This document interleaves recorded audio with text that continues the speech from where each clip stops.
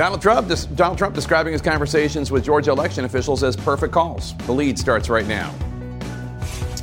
Parts of a grand jury report were just released. What did they reveal? What did they not reveal about the actions of Trump and others when Trump pressured Georgia election officials to overturn the 2020 results? And face-to-face with a killer, a professor describing his encounter with Michigan State University gunman and the quick thinking that may have saved lives. Plus, a major recall of Tesla cars, the problem discovered with a high-tech self-driving feature, and what you need to do if you happen to own one of these vehicles. Welcome to The Lead. I'm Jake Tapper, and we start today with our world lead, President Biden, finally publicly speaking this afternoon about the unidentified object shot out of the sky by the U.S. military over the weekend. President Biden says nothing suggests these objects are related to China's spy balloon program or that they were surveillance objects from any other country. But we should note the U.S. has not yet been able to recover any of the debris from the three objects shot down over the weekend because of remote locations and severe weather. President Biden also said he hopes to speak with Chinese President Xi Jinping soon, although we should also note attempts by top U.S. officials to speak to their Chinese counterparts have been rebuffed in recent days. Let's get straight to CNN's Phil Mattingly, our chief White House correspondent. Phil, President Biden just announced his team is working on developing new protocols to help them decide which objects to shoot down. Yeah, Jake, the president's remarks underscore just how much of a scramble it's been, to some degree, behind the scenes for U.S. officials over the course of the last several days after the unprecedented 3 days straight of shooting down three unidentified objects over U.S. airspace for the first time in history. And it's really kind of highlighted the fact a lot more needs to be done behind the scenes, and the president detailing on several levels what that will be the road ahead. Take a listen. Make no mistake. If any object presents a threat to the safety and security of the American people, I will take it down.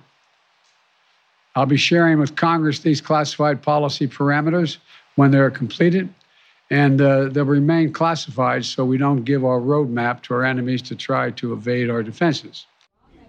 Jake, those parameters being drafted by an interagency team led by National Security Advisor Jake Sullivan. Sullivan also leading a group that's helping detail another 4 processes the president is putting into place, including updating inventories, working across Secretary of State Antony Blinken across the world for global norms, really underscoring that this was a very new problem, one that had obviously been out there but hadn't been grappled with to a significant degree across the government, and now very much so is. And what do we know, Phil, about President Biden's plans to speak with Xi Jinping? Look, Jake, to be honest, we know what the president said, and not much more than that. But it does kind of get to the fact that over the course of the last several days, really over the course of the last 2 weeks since that spy balloon was shot down, the president has tried to strike a very careful balance, made clear that in any incursion over U.S. territory, there will be action. And that was what happened once the balloon reached water. But that he did not think it was going to damage relations with China, that there would be no long-term effects. And that seemed to be the message the president was sending today. One thing to keep an eye on, Secretary of State Antony Blinken on his way to Munich for security conference. His Chinese counterpart will be there, officials saying there may be a possibility of meeting there, Jake. If the Chinese agree to it. Phil Mattingly, thanks so much. Appreciate it. Turning to our politics lead, a Georgia grand jury has unanimously concluded there was no widespread voter fraud in the state during the 2020 election. The group rejected Donald Trump's conspiracy theories after hearing testimony from election officials, from poll workers, and from state officials during 7 months of investigation. This information was included in the grand jury's final report, portions of which were released today. And as Sarah Murray reports for us now, the grand jury also recommended that the Fulton County District Attorney in Atlanta consider indicting some of the witnesses for perjury. Some witnesses may have lied to a special grand jury in Georgia, the panel says, recommending the district attorney consider indictments. This is basically the grand jury saying, go get them, Madam District Attorney. All right. The special grand jury, which spent months digging into efforts by former President Donald Trump and his allies to overturn the 2020 election in the Peach State, concluding perjury may have been committed by one or more witnesses testifying before it. The grand jury recommends that the district attorney seek appropriate indictments for such crimes where the evidence is compelling.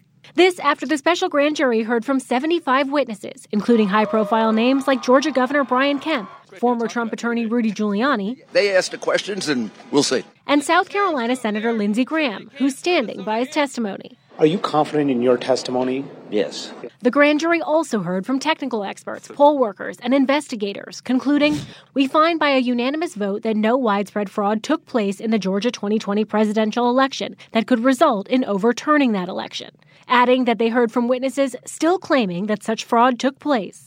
Because Georgia special grand juries don't issue indictments, their final report is a vehicle to recommend whether anyone should face criminal charges. The judge overseeing the grand jury ordered sections of the report released Thursday, but held back the panel's conclusions on criminal charges after Fulton County District Attorney Fani Willis argued against the report's release. We think for future defendants to be treated fairly, it's not appropriate at this time to have this report released. Saying last month she would soon make decisions on whether to seek indictments from a regular grand jury. Decisions are imminent. The Georgia probe got underway soon after Trump phoned Georgia Secretary of State Brad Raffensperger in January 2021, pressing him to find the votes for Trump to win Georgia. I just want to find 11,780 votes, which is one more than we have, because we won the state. Since the call, the investigation expanded to include the fake elector scheme, false election fraud claims before state lawmakers, and efforts by unauthorized individuals to access voting machines in one Georgia county. Now, in a statement today, a Trump spokesperson said the sections released today don't even mention Donald Trump's name. That's because he did nothing wrong. In reality, the sections released today don't mention anyone's names because the judge said it's premature to name anyone because they haven't faced charges yet. Ultimately, it's going to be up to Fulton County District Attorney Fani Willis to decide if she is going to bring charges against former President Donald Trump or any of his allies. Jake. All right, Sarah Murray, thanks so much. You'll remember Donald Trump is facing more than just that investigation in Georgia. Today, Trump's former National Security Advisor Robert O'Brien appeared at a federal courthouse here in Washington, D.C. There, multiple grand juries are investigating Trump for January 6th and also for improperly holding classified documents. CNN's Paula Reed joins us now. Paula, what do we know about O'Brien's testimony today? Well, Jake, we know that he was subpoenaed in both investigations, both the January 6th investigation as well as the classified document probe. And he could really be an incredibly valuable witness because, of course, he was in the administration on January 6th. He considered resigning, but didn't. So he could provide a lot of details about what was going on in the administration during that time. And as the National Security Advisor, he should have been involved in the handling of classified materials and could have some insight into how those documents ended up at Mar-a-Lago. But there is expected to be a privilege fight here. Former president's attorneys have told me that they intend to invoke privilege here. He has raised it previously. So it's unlikely that prosecutors got all the answers that they wanted today, and we should potentially expect some litigation here. And he participated with the January 6th investigation, I believe, Robert O'Brien. To an extent, yes. Yeah, to an extent. You also have some new reporting about a different investigation, the one into Joe Biden's handling of classified documents. That's right. The other special counsel, we've learned that the FBI has conducted 2 previously undisclosed searches at the University of Delaware. Now, that's significant because, of course, Biden donated a lot of papers from his time in the Senate to the university. He has an archive there, and we've learned that these were 2 different searches, 2 different locations at the university. One search did occur at that Senate archive, another one at a different location on the university where he has shipped some papers to be stored in recent years. And we've learned from our sources that these were conducted with the full cooperation and consent of his legal team. The FBI did retrieve some documents, but Jake, they did not appear to have classified markings, and the FBI is currently reviewing those. But there are a lot of questions about why the White House, why the president's legal team has been so selectively transparent and why they just didn't come out and reveal this search when they have provided details about others. This search, in addition to, of course, the whole investigation, right, have only come out through media reports. Interesting. Okay, Paula Reed, thank you so much, keeping us up to speed on all the investigations. Let's discuss with former Assistant U.S. Attorney Ellie Honig and former Principal Deputy Assistant Attorney General under George W. Bush, Tom Dupree. Ellie, let me start with you. And let's start with what we learned from Georgia today. The grand jury recommending indictments against one or more witnesses whom they think lied. Does that mean you think that we'll definitely see charges? Well, Jake, I think things are absolutely trending that way, both with respect to potential perjury charges and with election fraud related charges. And I see a couple of important things in today's partial report, which, by the way, is a reflection of the prosecutor's evidence and a one-sided process. First of all, the report says that the grand jury finds specifically that there is no evidence of widespread voter fraud. That is a finding that would be consistent with a criminal charge under Georgia law for election interference and inconsistent with no charges. And second of all, the overall tenor of this document that we saw today shows that the grand jury believes they witnessed serious wrongdoing. That is the tone. It's unmistakable in this report. But Jake, anytime we talk about the possibility of an indictment here out of the Georgia Fulton County DA of Donald Trump, I think we have to note that it is a big difference between indictment and conviction. And if we do see an indictment, I think there's going to be some serious legal and practical obstacles there. And Tom, we're told that the Fulton County District Attorney is still considering charging Donald Trump. Do you think Trump has a constitutional basis to challenge an indictment if he does, in fact, face one? Some legal experts have argued that an elected local prosecutor simply cannot bring charges against a former president of the United States. Yeah, Jake, I'm not sure I see that line of defense. I can certainly see other lines of defense that the former president could deploy here. And look, one thing to keep in mind is if and when the DA actually brings indictments, and she said that these indictments are imminent, and I am convinced that there will be indictments, either for perjury or for other crimes, they don't all have to come at once. In other words, I could see a scenario in which she indicts a number of officials, maybe and players, maybe some lower level folks in the scheme, and then gradually works her way up. So although we will see indictments, I think it's important to keep in mind that this is potentially just round one of what may ultimately be a larger group of people who are criminally charged in connection with the election. Ellie, we have so many investigations to talk about. Let's turn to special counsel Jack Smith's multiple investigations into Donald Trump. Sources expect former White House Chief of Staff Mark Meadows to challenge his subpoena on the grounds of executive privilege. Former Vice President Mike Pence has already said he's going to challenge this subpoena as well, although I think different grounds. Does Jack Smith have time to wait for all these legal challenges to play out? That's exactly the question here, Jake. Look, we have seen more action in the last month or two under Jack Smith than we did during the prior year and a half under Merrick Garland. And the result of that now is Jack Smith is pursuing this high-level testimony from these well-placed witnesses. The problem is they're all going to challenge them, and these challenges have some legitimacy to them. They will take many months, minimum 4 or 5 months to get through the federal courts. And the question is, does Jack Smith have the luxury of that time? Is it worth for him to spend that time in order to get this testimony? And Tom, does time play a role when it comes to Attorney General Merrick Garland's decision-making process? I ask because every day that passes gets us closer and closer to the 2024 presidential primaries and then the November 2024 presidential election, where obviously Donald Trump is going to be a major force, if not the nominee. Yeah, look, Merrick Garland has to be keeping an eye on the clock here, Jake. There's no question that he is exquisitely sensitive to that exact risk. In other words, the closer we get to the election, the closer we get to potential charges being brought either against former President Trump or other people who will be candidates themselves in the 2024 election. It makes it all that more difficult to charge. And at some point, you kind of cross the Rubicon where they simply can't charge that close to an election. So I think Merrick Garland is going to be kind of, prodding Jack Smith to move with all deliberate speed here. And look, they got to have to fight these privilege battles. It's going to be legal trench warfare, I think, for the next few months as we figure out who can testify and who can be deposed and that sort of thing. But they got to keep an eye on that clock because at some point the clock is going to strike midnight and this whole thing turns into a pumpkin.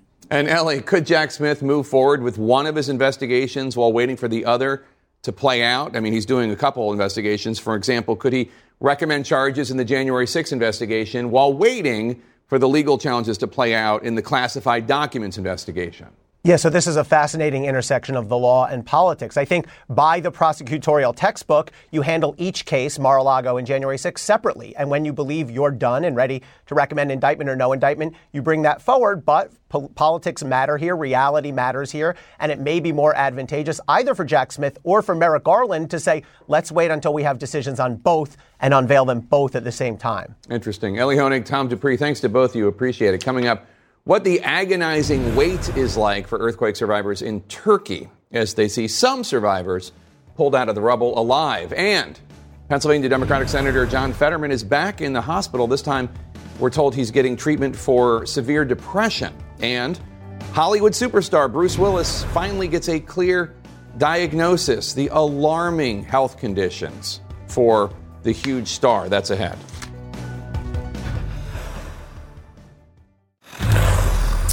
In our world lead, the death toll has surpassed 42,000 across Turkey and Syria following last week's devastating 7.8 magnitude earthquake. But 10 days on from the disaster, people are still miraculously being pulled alive from the rubble, defying expectations that too much time has passed. CNN's Jumana Karaca is in Antakya, Turkey, with a look at some of these remarkable stories of survival. Antakya no more, they say. This once bustling historic city now in ruins. It is here where hope meets despair. On every corner, a scene so painful of loss so hard to comprehend. She's waited days for news of her husband, but the wait never prepares you for this. Nothing could have prepared the people of Antakya for these grimmest of days. Misery here so palpable in the air. You lose track of time, so I don't know which day it is. But at this point, I don't think there's anybody left alive. Eileen and her family have been searching for her aunt. Other bodies have come out of the building, but not hers. You go through all stages of, of grief. You're angry, you're desperate, you're sad, you accept, then you get mad again. At this point, we've come to accept that she's passed away, but we just want to put her at her final resting place because with how it's been going, leaving her here is unimaginable. Around the corner, the rare good news these days. After more than 220 hours under the rubble, a woman and 2 children were rescued alive. Several bodies have also been recovered from the building. There are others still trapped inside. They don't know if they're alive or dead. They pray they find them alive. Mohammed Bayram just buried his daughter and her husband. His 12 and 14-year-old grandchildren are still inside. God, I beg you, he says. Just like they got that woman and 2 children out alive, we're hoping for the same. It's been the most agonizing of waits for his and other families here. May the Lord not put anyone through this woman says. Mohammed hasn't eaten in 11 days. He says all he can do is hope, pray, and wait. We weren't able to get these big machines for a few days, he says. They had to go through other buildings here first. Maybe if they had, they would have come out alive. Another call for quiet during our interview, one of many in the past few days. Rescuers hear something. Cheers break out. They believe they've located 2 people alive. A tense wait, now into the evening, the crushing sound of silence. It's hardest for those who wonder if they mourn or wait. It is here where hope fades as fast as it grows. And Jake, this building that you're looking at right now, this is a very symbolic building for the people of Hatay province where we are right now. For a brief time in its history, Hatay province was a republic in the 1930s, and this was the parliament building. This is the city center, the central square here in the city, and you just see it completely destroyed. This is very much what you see all across this city right now. It's very hard to find a single building that hasn't been impacted by the earthquake. We just met with members of the Iraqi search and rescue team who are here, and I asked them about how this compares to the work that they used to do in Iraq. And the guys were saying that this reminded them of Mosul and the aftermath of major bombings in Iraq. But they were like, this is a catastrophe.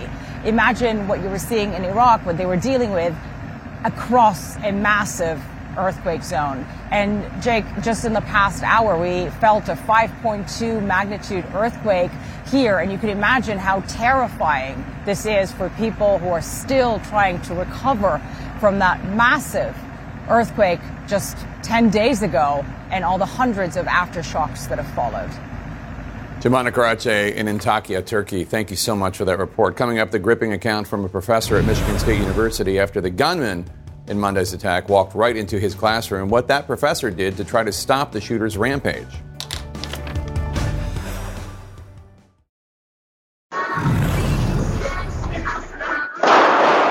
Internationally, you're looking at footage of people in El Paso, Texas, running for their lives again. Last night, 1 person was killed and 3 were injured in yet another mass shooting in the United States of America. This one was at a mall just steps away from the Walmart where 23 people were murdered just 3 years ago.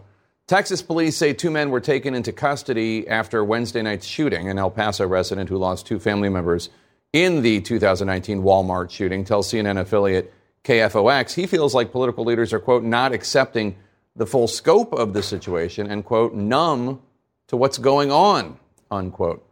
Wednesday is the 72nd mass shooting in the United States in 2023, that one that we just showed you, according to the Gun Violence Archive.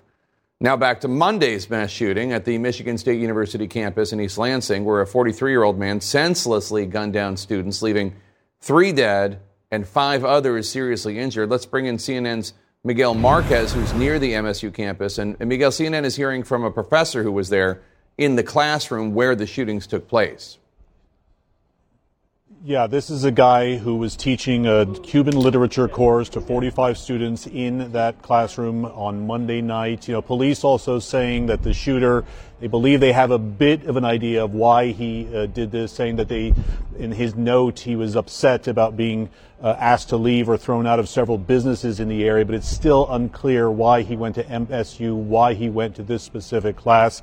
But this professor gives us a pretty unique look at one of those many, many mass shootings in this country.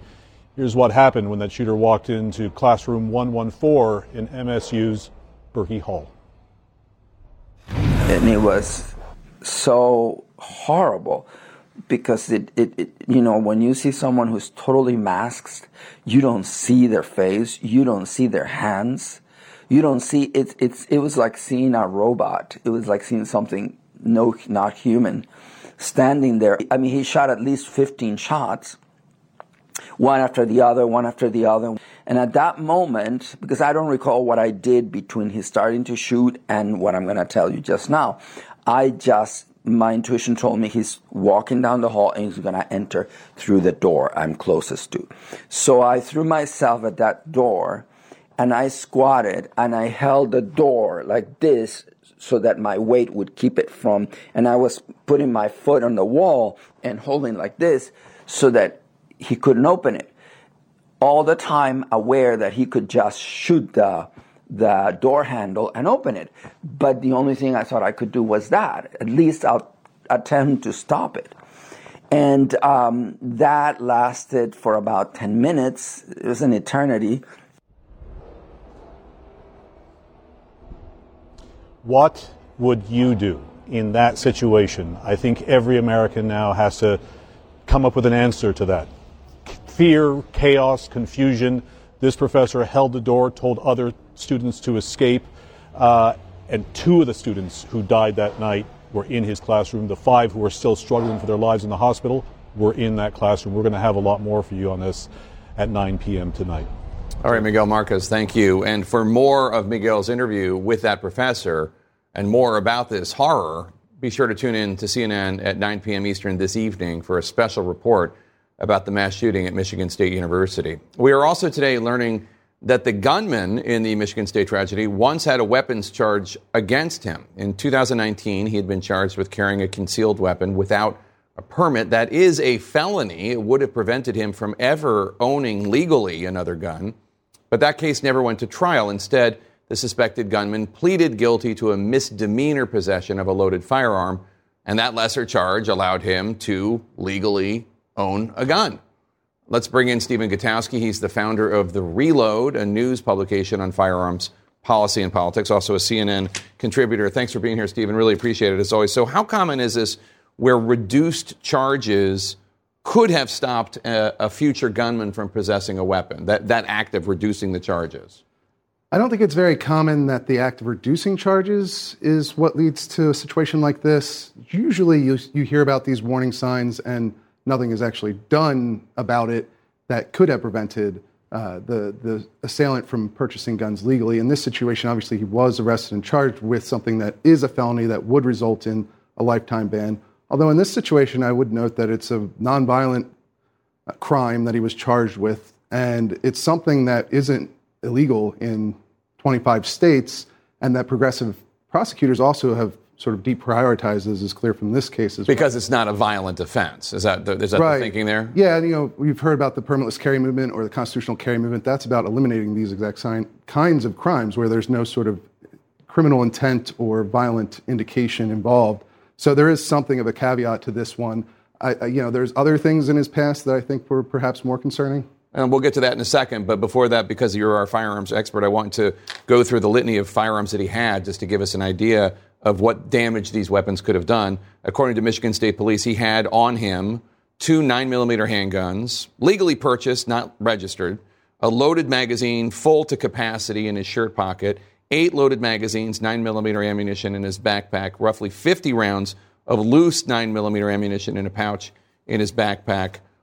To me, an untrained ear, that sounds like he really wanted to wreak havoc, but you tell me. I think that's accurate because of the situation, right? He's carrying this around on him while he's shooting at innocent people who have no means of defending themselves. Certainly, he clearly wanted to inflict a lot of violence on people at MSU. It's not clear why, but if he had just had that amount of ammunition at home or was going to the range, it's not a big deal. But yeah, when you're carrying around 8 loaded magazines and you're shooting at people at random, clearly he wanted to continue killing people, it seems, and it's not. We don't know yet why he didn't do that, but obviously inflicted a lot of damage with what he had. So let's talk about the item you were talking about earlier. The gunman's father said that his son had really let himself go. His teeth were falling out. He stopped cutting his hair. There are other signs that he was experiencing some real crisis. What steps exist that makes it possible to keep firearms out of the hands of people who are obviously experiencing some sort of mental or emotional health crisis, even if it has not been adjudicated? The adjudication, I know, makes it easier to take a gun away from somebody for fear that they might harm themselves or others. But what if it hasn't been adjudicated?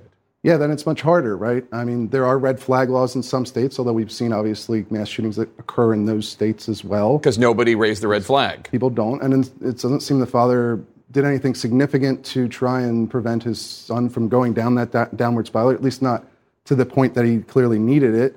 It is hard, right? You want a community around somebody who's going through struggle like that so they can intervene, they can encourage them to give up whatever firearms they have while they're going through that sort of mental health situation. But it didn't seem like he really had that, and nothing was really done, unfortunately, even though the father said he was evil mad, right? Evil angry, yeah. Yeah, that seems like to be a real area where there could be some work done. And I don't know the answers, but when people are really going through a crisis, people see it, people know it, and then they get guns legally and do these horrible acts. Stephen, always good to see you. Thank you so much for being here. He launched a political campaign and ended up a political prisoner. Coming up, I'm going to speak with an activist from Nicaragua about his brutal arrest and what comes next. It's been 1 week since that jet carrying 222 newly freed political prisoners from Nicaragua arrived at Dulles Airport outside D.C. Among those on board, journalists, business leaders, a prominent student activist, and several former presidential hopefuls, all of whom had been jailed and called traitors by Nicaragua's police state regime of dictator Daniel Ortega. And we're very lucky that one of those freed captives joins us right now. Felix Maradiaga is an academic and an activist, as well as a former Secretary General of Nicaragua's Defense Ministry. Thank you so much for being here, and we're glad to see you. You were arrested in 2021 while trying to campaign to replace Ortega as president. You were sentenced to 13 years in prison for, quote, conspiracy to undermine national integrity. What was that day like? What was the arrest like? It was very violent. We knew that something bad was going to happen, but we never imagined that not only the candidates, but journalists, youth leaders, student leaders, and even members of the Catholic community were going to be arrested. It was extreme. You told CNN's Cristiano Ampor that your prison conditions were designed to break your soul, but they did not succeed. Tell us about that. It's incredible that in 2023, there are places in the world that are precisely designed to isolate people that simply want to raise their voice for basic human rights. And I can say that none of us who were there in a minute thought that they were going to succeed. But it was pretty bleak. It was. Your release has been hailed as a victory for U.S. diplomacy.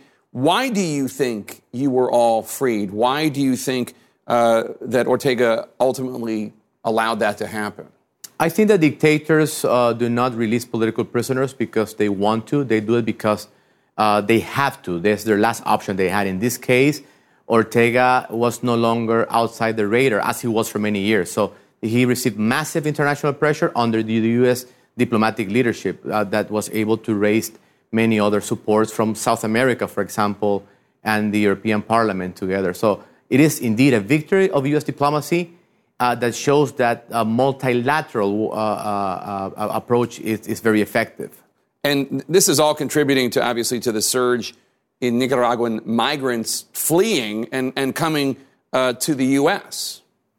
Yes, and that's a very good point, because Nicaraguans are struggling for democracy because they want to live in Nicaragua. People that go into exile, they do it because they run out of chances to fulfill a life, to pursue happiness inside their own land.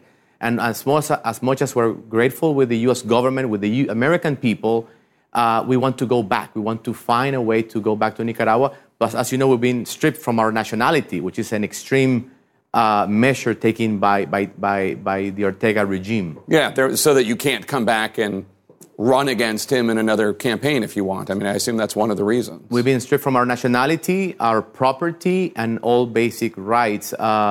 But we think that this is not only a violation of Nicaraguan law, it's a violation of international law. Some 35 prisoners, including Catholic Bishop Rolando Alvarez, refused the offer to leave Nicaragua. Bishop Alvarez now has been sentenced to more than 26 years in prison and also stripped of his Nicaraguan citizenship. Are you afraid of what might happen to him and the others who stayed behind? I am. I've seen the monster from inside. I've seen what they can do.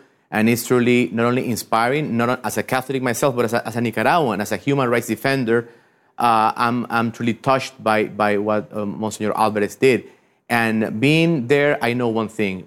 He needs to know that the world cares. And he needs to know that as long as he's there, Ortega needs to continue to be pressured until he released Monsignor Alvarez and the other political prisoners. Who are the people on the outside Nicaragua that are helping Ortega to continue his reign of terror? Well, Ortega is part of an ecosystem of dictatorships, and that's a point I've been raising with high government officials, Congress, the White House, that have been very kind in listening to our perspective. When you see what's happening in Russia, China, Iran, Cuba, Venezuela, these are not isolated cases. They all work together precisely in the tough interrogations. They wanted to know our connections precisely with the United States. So it's important to tackle the Nicaraguan challenge as a part of a more complicated global problem, which is dictatorships. And do you have family here? Are you okay? Do you have a plan for going forward? Well, my plan right now is to heal, to spend time with my family. But I'm devoted. My life mission is to see a free and just Nicaragua. Well, Felix, come back, because we need to keep shining a spotlight on what Ortega and his cruel dictatorship are doing to the good people of Nicaragua. It's good to see you. Thank you for having me here. I had the concern that led Senator John Fetterman to check himself into a hospital, plus the heartbreaking Instagram post from the loved ones of Hollywood superstar Bruce Willis that so many Americans sadly will be able to relate to. Stay with us. In our health lead, Democratic Senator John Fetterman of Pennsylvania announced today that he has checked himself into Walter Reed Medical Center to be treated for clinical depression. According to his office, Fetterman has experienced depression on and off throughout his life, with it becoming more severe in recent weeks. Let's bring in Dr. Megan Ranney. She's Associate Dean of Public Health at Brown University and a professor of emergency medicine. Dr. Ranney, thanks for joining us. So Fetterman obviously suffered that stroke last May and continues to deal with lingering auditory processing issues. Is it common for people dealing with these very serious medical issues that are continuing to also experience depression, at least partly as a result? Absolutely. So it's very normal for people who go through an acute medical illness or an acute trauma to have trouble with coping afterwards. Sometimes people can have symptoms that are similar to post-traumatic stress. Sometimes they can get anxiety or depressive symptoms. People who have a prior history of depression are at highest risk of a relapse of depression after a major medical challenge like a stroke. And we know that Senator Fetterman pushed himself so hard in those weeks after the stroke when, in an ideal world, he would have been recovering. It is unfortunately not surprising that he is experiencing recurring symptoms now.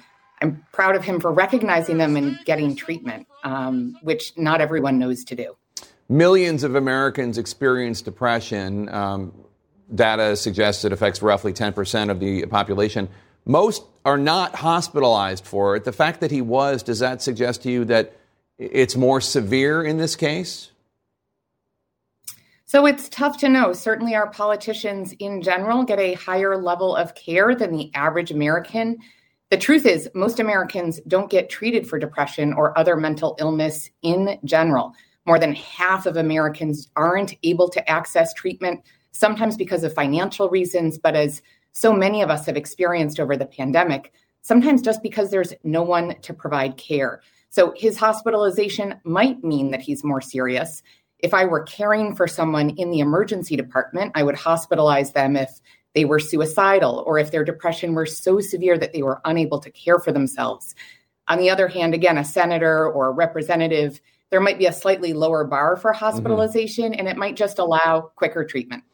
Another big story in medical news today, family members of Bruce Willis shared that the actor is suffering from frontotemporal dementia. I think it's also called frontal lobe dementia. In an Instagram post, his loved ones write, quote, "Unfortunately, challenges with communication are just one symptom of the disease Bruce faces. While this is painful, it is a relief to finally have a clear diagnosis." It was just last spring when the family announced he had aphasia. I should note that this is a profoundly cruel disease that my family has experienced. My beloved father-in-law, Tom Brown, had it for several years before he died a few weeks ago. Is it common for the disease to progress from aphasia to frontal lobe dementia, or was it misdiagnosed earlier? Tough to know for sure. First, my condolences on your family's loss.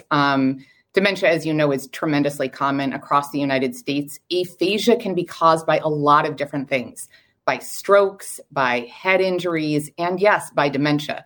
So it may be that the dementia had not progressed enough for it to be able to be diagnosed at that point. They may have thought that it was due to other causes. At the end of the day, there's not a lot of treatment. So although I'm sure it's a relief for the family to have the diagnosis, it hasn't changed his course, most likely, that the diagnosis, if it was delayed, it won't have changed his final outcomes. It's a horrible, horrible, cruel disease, frontotemporal dementia. Dr. Megan Ranney, thank you so much. Really appreciate it. Coming up, the toxic threat after this month's train derailment now reaches beyond Ohio's borders. I'm going to speak to the governor of a neighboring state who's calling for independent testing of possibly contaminated water. Stay with us.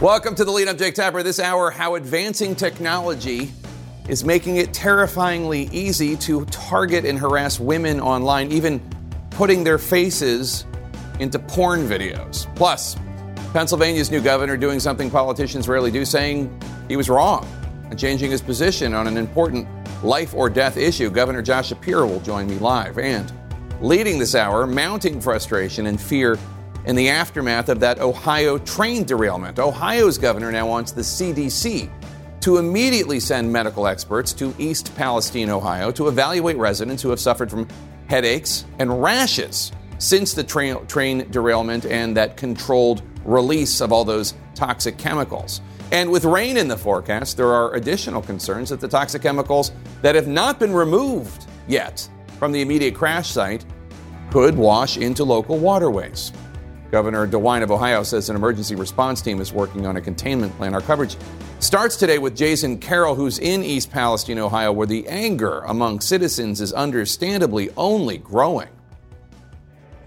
Everybody that came here expects a hell of a lot more than what we're getting right now. Frustration, anger, and unanswered questions in East Palestine, Ohio. Are my kids safe? Are the people safe?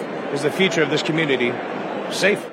The mayor leading the meeting, at times speaking through a bullhorn to answer questions from distressed residents, still worried about returning to their homes, despite evacuation orders being lifted last week. The railroad did us wrong. So far, they've worked with us and they're fixing it. But if that stops, I will guarantee you I will be the first one in line to fight that.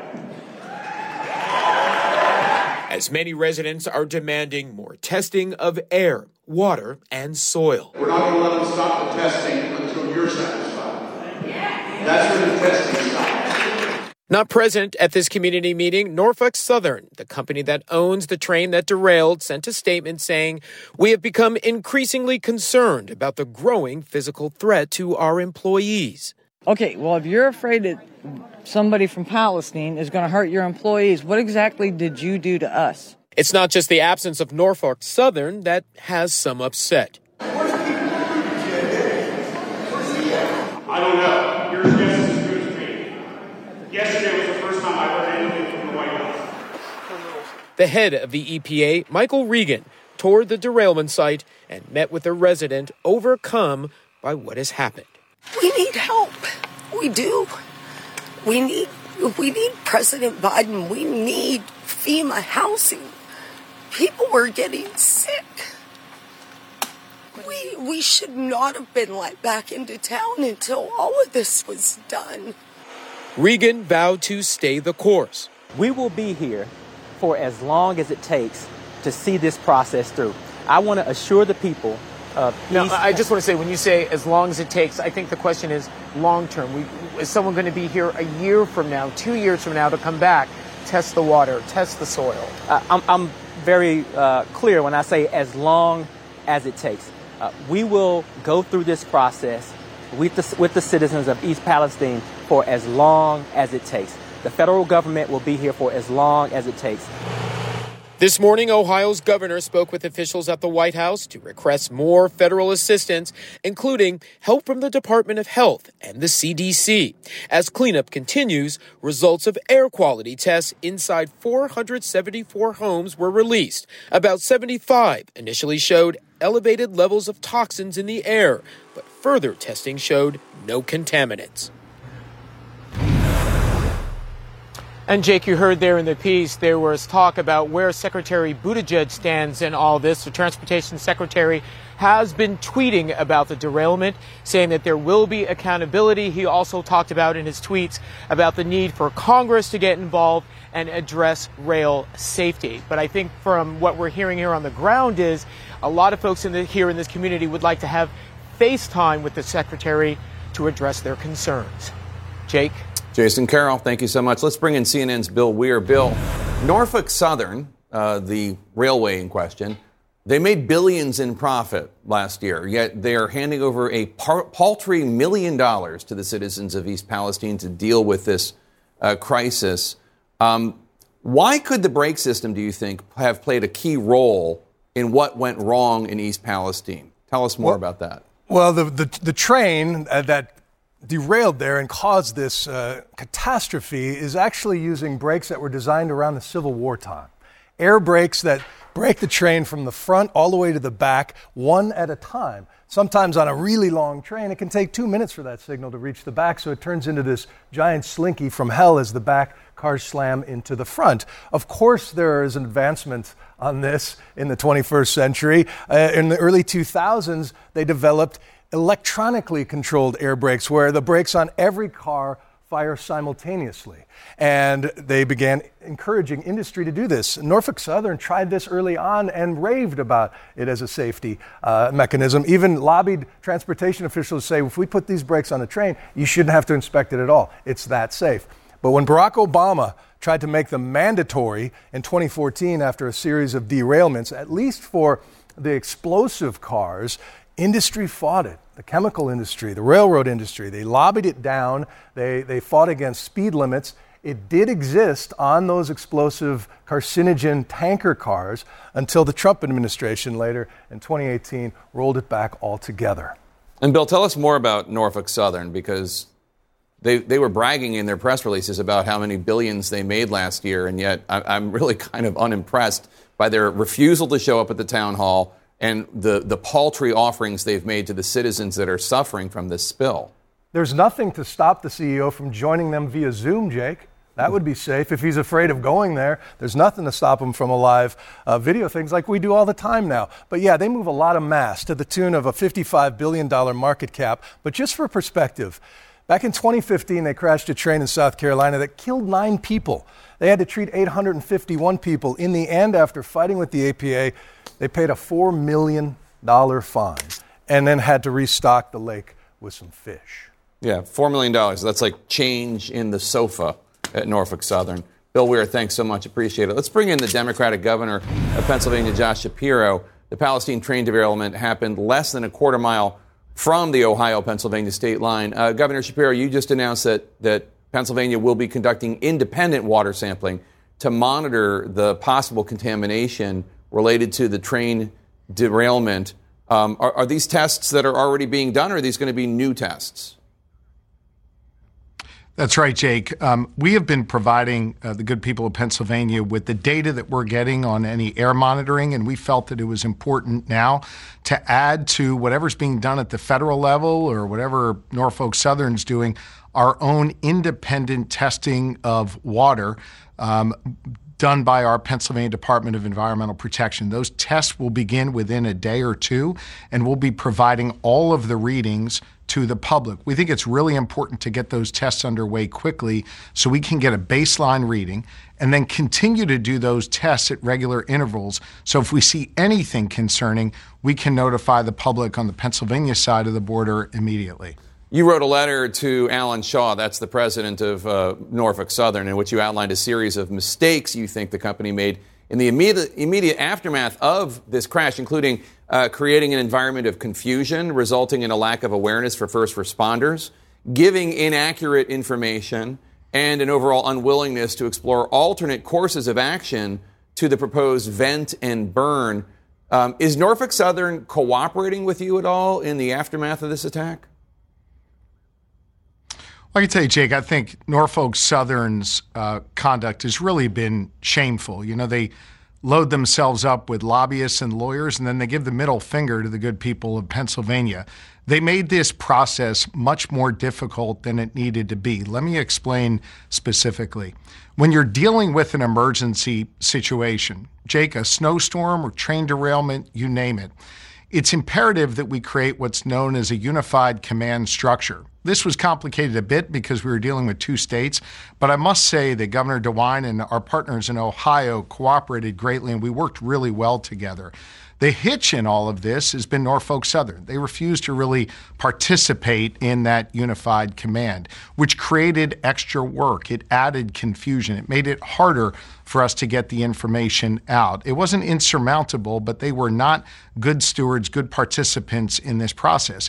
And they need to be held accountable, not just now with this current situation in East Palestine, Ohio, and the potential effects it could have on Pennsylvania, but they need to be held to a higher account when it comes to federal policy. They work with such arrogance, such disregard for local communities and local residents. That needs to change, and I hope it does change as a result of this. You did something interesting today that I haven't seen a lot of politicians do. You changed your mind on an issue.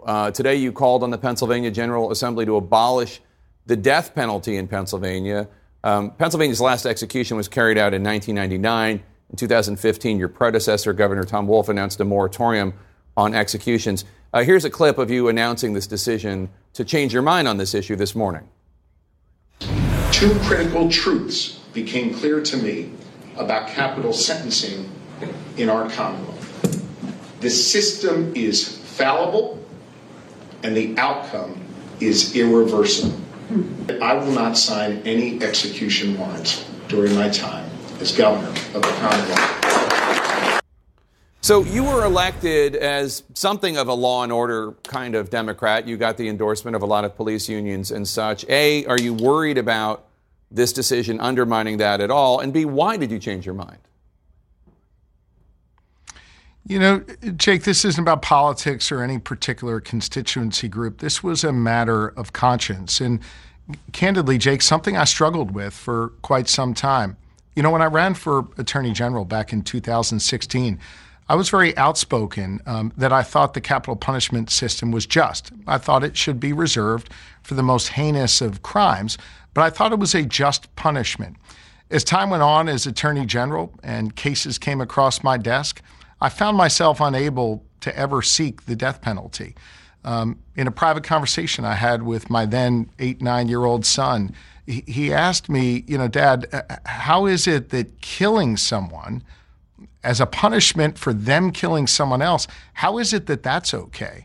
And, Jake, I couldn't look my kid in the eye and answer that question. And then in 2018, when a murderer went into the synagogue known as Tree of Life. Let me interrupt you right there. Let me interrupt you. And murdered Let me interrupt because I want to show the clip that I think you're about to refer to, because in 2018, right after that horrific Tree of Life synagogue shooting, the deadliest act of anti-Semitism in the United States history, 11 people killed, 6 wounded.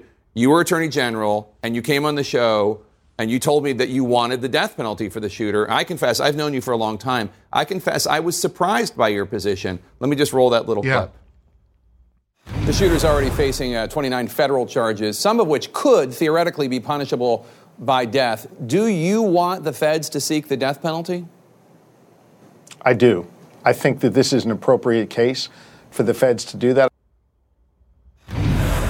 So go ahead. I'm sorry to interrupt. Yeah, no, I'm glad you played that clip. I referenced that in my remarks today at the church in West Philly where I made this announcement.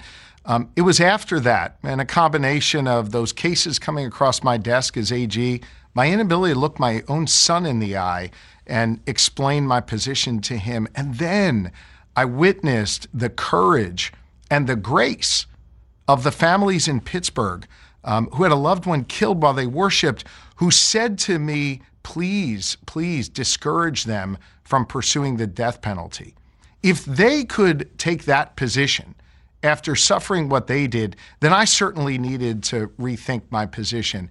And I did. I spent a lot of time rethinking. I know a lot of times in politics we get criticized for rethinking positions, maybe changing their views. But I must say it ultimately came down to what I said in that clip you showed before. Our system is fallible and the outcome is irreversible, and I just fundamentally could not justify as governor of the Commonwealth of Pennsylvania that we be in the business of putting people to death. And so it really was a journey for me, in many ways a spiritual journey, one inspired by the good people in Pittsburgh, by folks I've met along the way, by my own son challenging me on a position that I honestly held for many years and realizing that it was not really a just position. I must say, Jake, I didn't stand up in that church today and call on the legislature to fix our capital punishment system. I think it is not fixable. Instead, I asked them respectfully to come to the table, Republican and Democrat, and join me in passing a law in Pennsylvania to abolish the death penalty. And that is where I stand, and that is what I believe in. And that, to me, is a matter of conscience and morality. It's two different things, though, right? That one is the idea, the fallibility of the system, which you don't have to convince me of. I just don't believe that we've never, as a country, have put an innocent person to death. I just don't believe it. Just knowing how often innocent people go to prison and are later freed because of the Innocence Project and on and on. But you're also saying, like, even if there was a way to guarantee that every single person who faced capital punishment was in fact guilty undeniably, which is of course impossible, but you're also saying you still don't believe in it. That's exactly right. I think to me it comes down to an issue of morality and the fundamental belief that our Commonwealth should not be in the business of putting people to death. And listen, Jake, I'm someone as Attorney General who has put people behind bars for the rest of their lives. I believe in stiff sentences. I believe in making sure that victims' interests are heard in a courtroom and at sentencing. I believe in making sure we take dangerous people off the streets. I'll take a backseat to no one on that.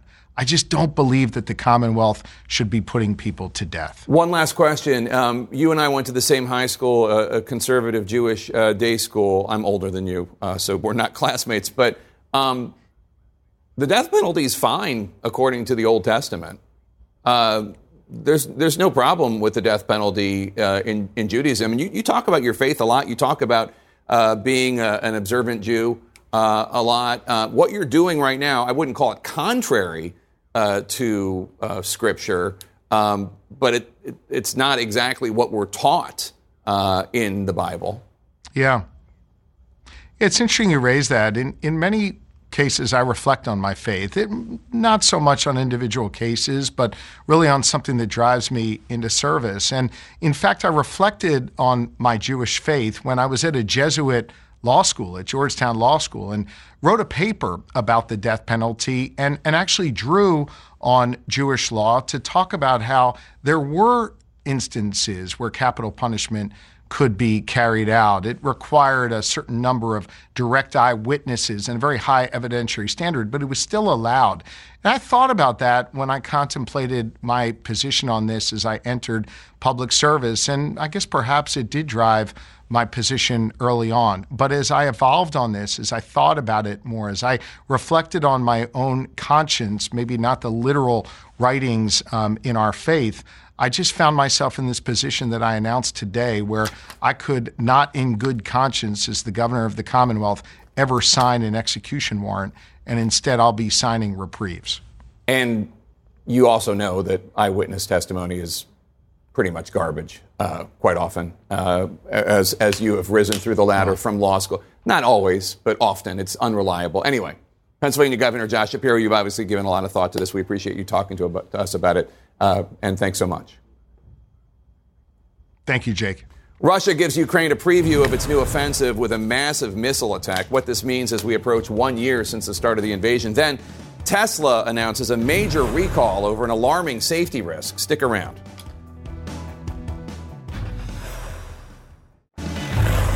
Topping our world lead now with just 8 days until the 1 year mark of Putin's brutal, illegal invasion of Ukraine. Russia launched a, quote, massive missile attack overnight. At least 36 missiles, according to Ukrainian officials. One Russian strike demolished an older couple's house in the eastern city of Plavograd. A local official described the husband and wife as quiet and friendly. They said they liked to grow grapes. The 79-year-old woman died on the spot. Let's bring in CNN's David McKenzie in Kyiv for us. David, do officials there think this type of assault is going to continue every day until and beyond the 1 year mark? Yes, I think the short answer is they do think that, Jake. There's been this strike of missiles overnight, and most of those, at least half of them, taken down by air defenses here in Ukraine. You saw those horrible pictures from east of where I'm standing of civilian areas destroyed by those missiles. There's also been very fierce fighting around Bakhmut in the eastern zone of this fight. A Ukrainian official saying that they are fighting hard there, digging in, that the Russians are getting resupplied in that area frequently because of the rate of attacks. President Zelensky tonight saying that they have to withstand this fight, this pressure they're feeling before this anniversary, and then possibly fight back. Jake? David, we're also hearing there was a significant prisoner swap today. This is a bit of good news. You see these images of 101 prisoners, 100 soldiers, 1 civilian. It speaks to just how long this has been going on. The civilian was the deputy mayor from an area south of where I'm standing. He's been in custody, as a prisoner of war for more than 330 days. This will be seen as a win for Ukraine, but there are many more POWs in Russian hands right now as people wait and anticipate to see if those probing attacks from the Russians will break through those front lines, particularly in the east of this fighting, which is very, very fierce indeed. Jake? All right, David McKenzie in Kyiv, Ukraine. Thanks so much. Coming up, President Biden just had his physical. What we know about the hospital visit and the one number that the president reportedly hates discussing. Stay with us.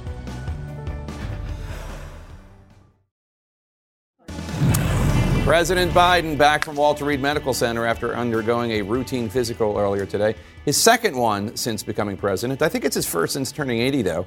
CNN's Phil Mattingly is live for us at the White House. Phil, because of the president's age, which we're supposed to, he's very sensitive about it, a lot of attention is placed on his medical visits. You have some new reporting about how sensitive he is whenever his age, which is 80, is mentioned. Tell us about that.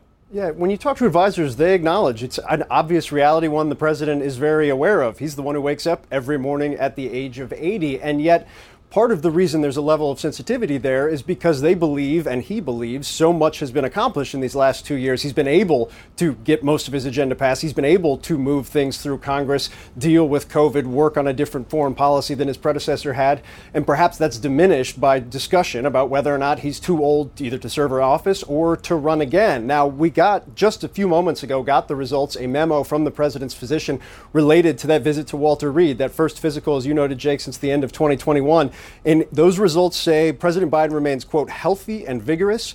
It also says that he is fit to successfully execute the duties of the presidency. So a good news report for the president. There's no signs it would be anything other than that. But when you talk about a president and a team preparing to announce a re-election campaign, which they very much are behind the scenes, what's interesting is the point that they believe, while they understand there is a perception related to his age, they see the polling about people maybe not wanting him to run again because of his age. They don't believe it's a reflection of who he is behind the scenes. As one advisor told Isaac DeVere and I as we were reporting this out, it's part of who he is, as much a part of his record legislative accomplishments in the last 2 years, as much a part of his empathy and his connection with people. They believe that when it comes down to it, when he runs for re-election, it'll be a choice, not something about his age. Jake. All right, Phil Mattingly at the White House for us. Let us discuss this. Margaret, let me start with you. So Biden's doctor may have given him a clean bill of health. By the way, has a White House physician ever not given whatever the president, ever in the history of White House physicians? I'm sure George Washington's doctor James Garfield was great teeth, perfect teeth. Anyway, but this doesn't put to bed the questions about the fact that he's 80 years old. Phil Mattingly and Edward Isaac DeVere write, quote, while top White House aides bristle at any suggestion that the president's age is a liability, others in the building quietly worry that this may be actively underplaying the concerns that they're hearing from their own friends and family members. Yep. It's interesting, Margaret. It used to be whenever you brought this up with the president, he'd say, watch me. Right. When I interviewed him last October, he didn't say that. He said something like, but look at my record. Right. You know what I mean? It was a different answer. And that's because perceptions matter. And part of the reason I think the White House is sensitive to this is because the coverage and the online coverage also matter. I'm going to give you a preview, but save the details so you can read it yourself tonight. Axios does a monthly focus group with swing voters. These are people who voted for Donald Trump in 2016 and then Joe Biden in 2020. The latest one was out of Michigan. The story will be tonight. This is Alexi McCammon's focus group that she watches each month. These are 13 swing voters. Mm-hmm. 13 of 13 said they would like Biden to face a primary challenger. Huh. And their primary reason was concerns around his age. And many of them say that he gives them kind of a frail vibe. Now, it's 13 people. Focus groups can become leading if one person convinces the others. It's not a poll. It's not scientifically, important. But it gives you some nuance about the conversations that are going on and how people feel. And there are a couple other things about this focus group that really stood out to me. One is that no one had any clear alternative on the Democratic side. It's not like those 13 people were like... In Michigan, they weren't thinking of Gretchen Whitmer? They were not thinking of Gretchen Whitmer. Huh. The only person who could name anyone was someone said Cory Booker. I don't even know where that came from. But so there is not a groundswell for alternative X. And that, I guess helps Biden on the primary side. On the theoretical general election side, the concern was that when they were sort of describing someone who they would leave Biden for in a general election, they liked the idea of a white male governor who's a Republican and non-controversial. Tell me who that person is, and we can do a new panel. I've had an answer for you, too. You said non-controversial. I would have said Ron DeSantis, but he can be controversial, although not in Florida. 13 out of 13 people don't understand politics. That much I can say. Because 13 people who think that it would be good for the Democratic Party or Joe Biden to have a primary don't understand how it works. That is a recipe for losing. Maybe if these are people that don't care about that and they're totally fine with Donald Trump becoming president or Ron DeSantis becoming president, then it's a great idea. And I think, Margaret, you hit on probably the most important point, which is they don't have an idea of anybody other person. And so what are people doing? What are Democrats doing in particular? Not talking, but talking. We're so afraid to talk about it, but we're going to talk to every reporter we know. Are these 13 Democrats? About a little more than half are. are. But then the others are independents. There's only a couple Republicans here, and it's not about strategy. It's just about what's your gut feeling. Right. You embraced Biden, in 2020. Would you embrace him what I'm again? saying is I don't mean it even as a criticism. They're not supposed to understand necessarily the ins and outs The of strategy, primaries. right. The point is, if they understood what that meant, that is almost handing it to a Ron DeSantis. And maybe they support Ron DeSantis. Except Ron DeSantis is not a it's- guaranteed Republican Right. nominee. Well, I'm just saying He's- whoever the Republican is, Right. it's like having a primary for Biden would leave him either extremely bloodied, or somebody maybe would win also extremely bloodied and not with incumbency. So, but Doug, I think Donald Trump is 77. Yes. I believe he's 76, going to be 77. Going to be 77. So he's not exactly, a fresh daisy either. And listen to Nikki Haley. Well, I don't have the clip, actually. I lied. But Nikki Haley, in her speech announcing, I assume jokingly suggested that politicians over the age of 75 need to have a mental competency test. Now, I'm sure her people will say, that was aimed at Joe Biden. But come on. That was also aimed at Donald Trump. When you're talking about generational change, it's very clear that you're talking about more than one person at a time. And there are two big dogs at this point. There's Donald Trump on the Republican side and Joe Biden on the Democratic side. People can hear what they want to hear. But very clearly, the Trump people are aware of this. They know what she's saying. They know how she's saying it.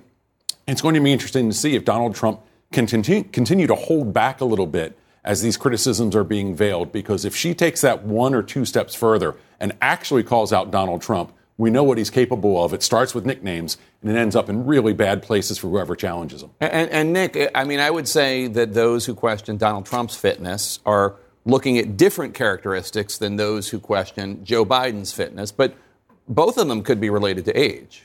Right, and what I find interesting about this whole conversation, and as someone who covers Capitol Hill every day, is how the age conversation plays over there, too. It's really not a chamber of the government that's known for being particularly young or sprightly, and Democrats over there just went through a huge generational change of their own. The trio of Hoyer, Pelosi, and Clyburn passed torches on to a generation that was decades younger.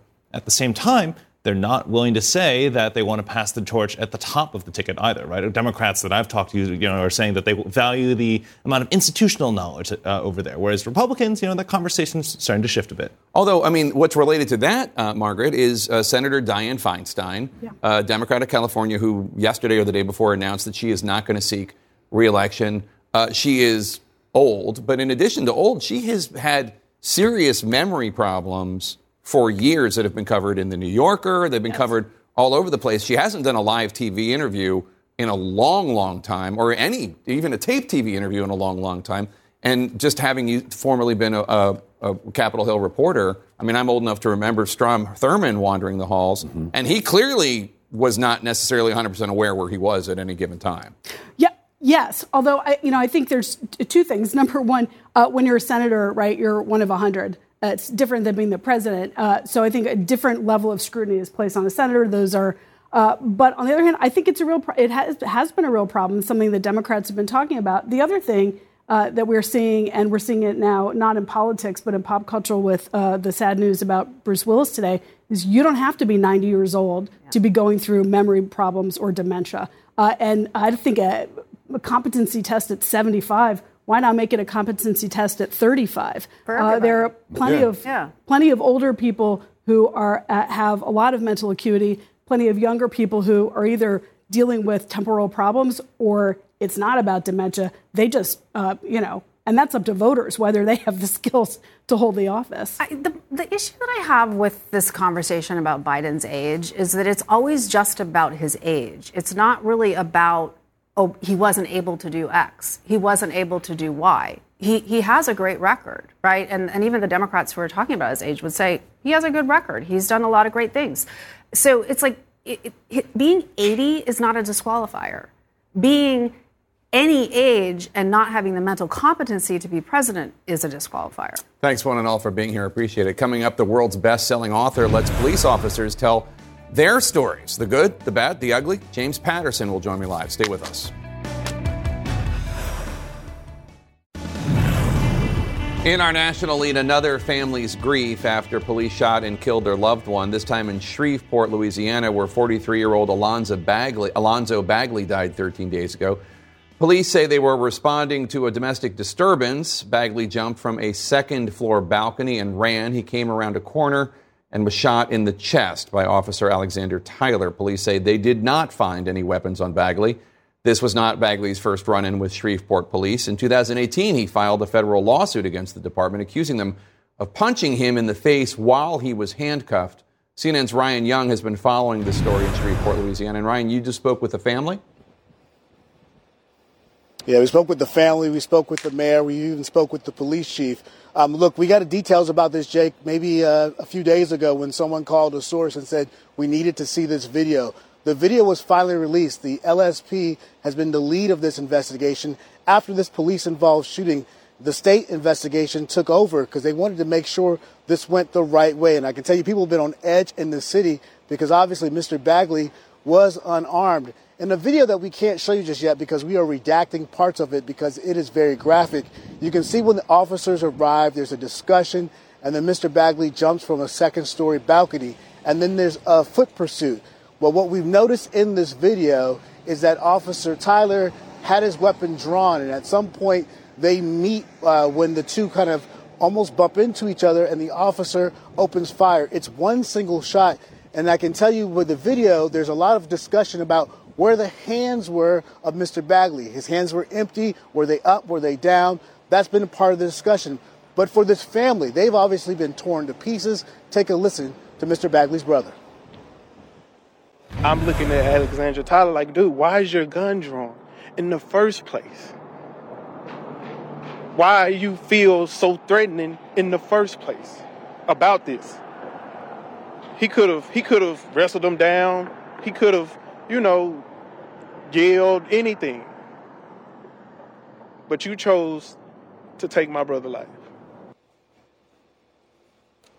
Jake, a lot of pain here. One of the things that stood out to this family, though, is the mayor didn't apologize or didn't call for the first few days. The mayor actually apologized for that just a short time ago. Jake? And Ryan, it was announced today that the officer who shot and killed Bagley has been arrested and charged with negligent homicide. Tell us more about that. Yeah, we also got a heads up about that, too, Jake. So yesterday we went to the officer's house and we had a short conversation with him. He told us his attorney would be talking for him. And today the attorney basically laid out the fact that he doesn't believe that this is negligible homicide. He believes that he was running behind Mr. Bagley. You can't see what was clearly in his hands. Obviously, he's trying to fight for his client. This officer was in court today, and actually he was in the jail, and they did a video conference, and he was in an orange jumpsuit. But take a listen to the lawyer right now talk about just why he believes his client should eventually beat these charges. The mere fact that an argument is being made by the investigator in court that he was unarmed does not necessarily mean he's not a threat to the officer. There's not a requirement that every suspect has a weapon. Jake, so much has happened here. You had LSP put this out. You had them arrest this man. You had the mayor come out and basically apologize to the family. You had the entire city council here. Obviously, the city is worried with the rising crime rate that it's experiencing, how they move forward as a city. All right, Ryan Young in Shreveport, Louisiana, thank you so much. As we continue to cover police shootings and put a spotlight on disturbing, power-driven demeanor some officers exercise when they put on their badge, best-selling author James Patterson and co-author Matt Eversman want to remind us that there are a lot of really good, selfless law enforcement officers out there as well. In their newly released book, Walk the Blue Line, they tell some of those stories. And joining us now to discuss is James Patterson. Thanks so much for joining us, James. Really appreciate it. Hey, yeah. So, I mean, at a time when there is so much coverage of bad police behavior, why did you and Eversman think it was important to write about the heroic police officers as well? That isn't, I don't think that's what the book is about, honestly. I had a sleepless night last night, especially between 3:30 and 5:30, worrying that I would not be able to communicate the importance of this book in 5 minutes. And this is the truth about cops. And it's not about good cops. It's about good cops and bad cops and just how difficult it is. If you read this book, in my opinion, you will understand Memphis a whole lot better. You will understand Minneapolis. I don't know about Shreveport because, one of the things with cops is if you compare it to the military, Mogadishu or Kabul or Baghdad, nobody blames the soldiers for the problems in those cities. And so many people, they're going to blame Chicago on the police. That's just not accurate. If you read this book, you will just see how difficult it is, how it weighs on cops. But there are cops that are cowboys in this book. And the one thing about good cops is nobody hates bad cops more than good cops. We had 7,000 pages of interviews and over 150 cops that we talked to. And not one of them had anything but negative things to say about the guy in Minneapolis. And let me read everybody. Every single one of them said, I got no time for that guy. Let me read an officer's excerpt from the book where he talks about crooked cops. He says, the truth is the vast majority of us go about our jobs honestly, but dirty cops exist, and they are worse than the people we throw in jail. And that's the point that you were just making. Many people, especially those in black and brown communities, feel targeted by police, view them as corrupt. But no one hates bad cops more than good cops. Yeah. But the other piece of it is people don't realize how dangerous it is. Even with the Shreveport thing, and I have no idea. I don't know Shreveport. I don't know whether they have a lot of trouble there or not. But we did a ride along with the sheriff at one point. I've done a bunch of ride alongs. But one of the things that the sheriff said, he said that in that past year they had 1,200,000 cries for help just in that county. And there's a lot of mistakes that can happen when you got 1,200,000. You just don't know you go to somebody's house, you don't know what's going to happen. You have to pull over a car that's, somebody's driving erratically. You don't know what's going to happen. And one of the things that they do as civilians in the county is they'll bring them in those things where you have to, in 2 or 3 seconds, decide whether you're going to shoot or not. Everybody who does that goes, oh, my God, now I understand how difficult that is. It's an incredibly difficult job. And I think it'd be great for people in the media. Go do that, man. And suddenly you go like, okay, I'm beginning to understand this. People will understand cops. And people think they do, but they don't. You read this book, you really, really, really understand.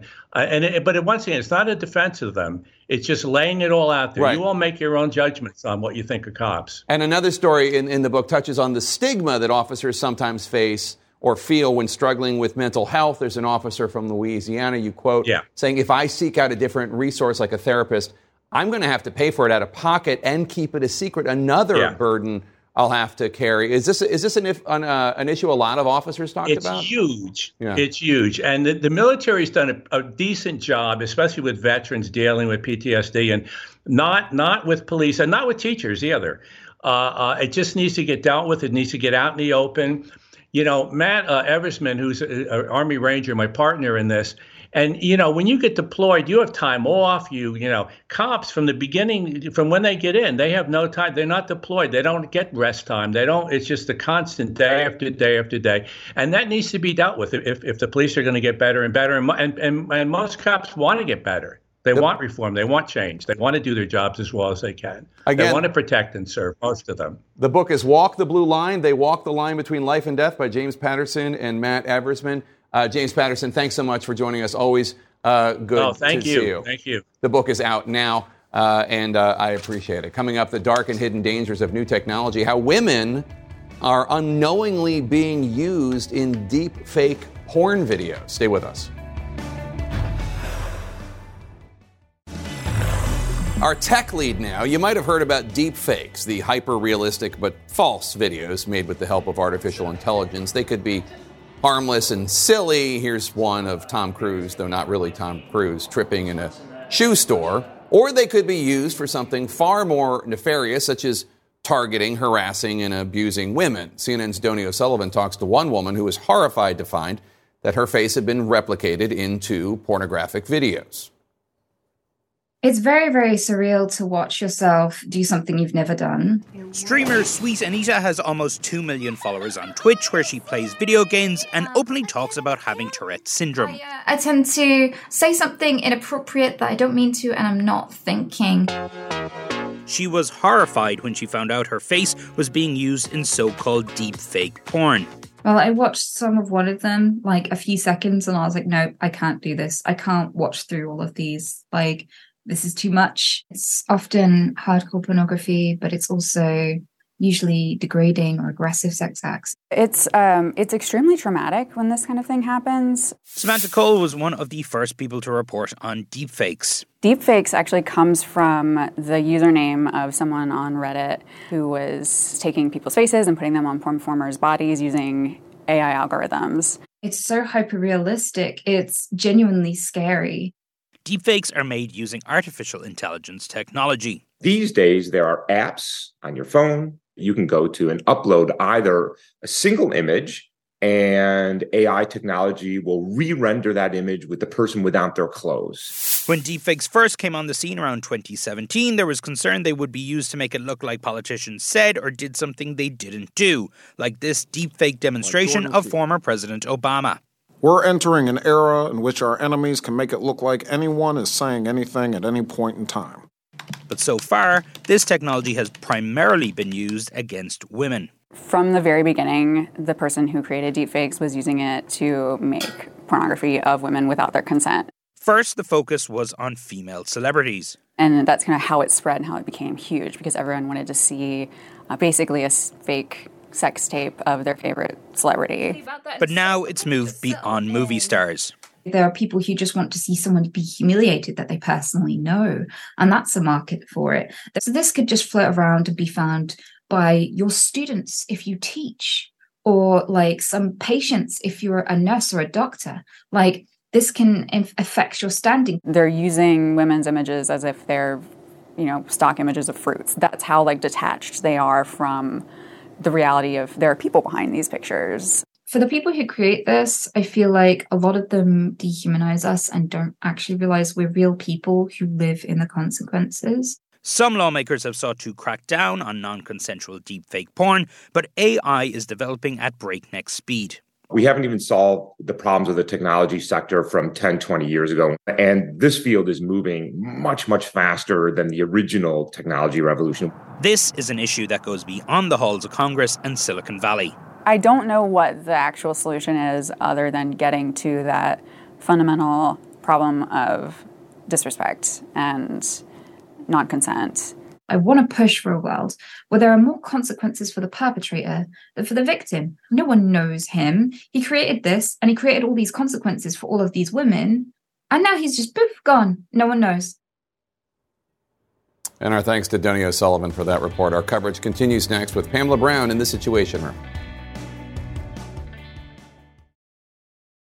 Quality sleep is essential, and that's why the Sleep Number Smart Bed is designed for your ever-evolving sleep needs. So you can choose what's right for you whenever you like. Need a bed that's firmer or softer on either side? Helps you sleep at a comfortable temperature. Quiets their snores. Sleep Number does that. Sleep better together. J.D. Power ranks Sleep Number #1 in customer satisfaction with mattresses purchased in-store. And now, save 50% on Sleep Number limited edition smart beds for a limited time. For J.D. Power 2023 award information, visit jdpower.com/awards. Only at Sleep Number stores or sleepnumber.com. I'm Dr. Sanjay Gupta, host of the Chasing Life podcast. In honor of our 10th season, we want to hear from you. Leave us a message at 470-396-0832 and tell us how you chase life. It could be used on an upcoming episode.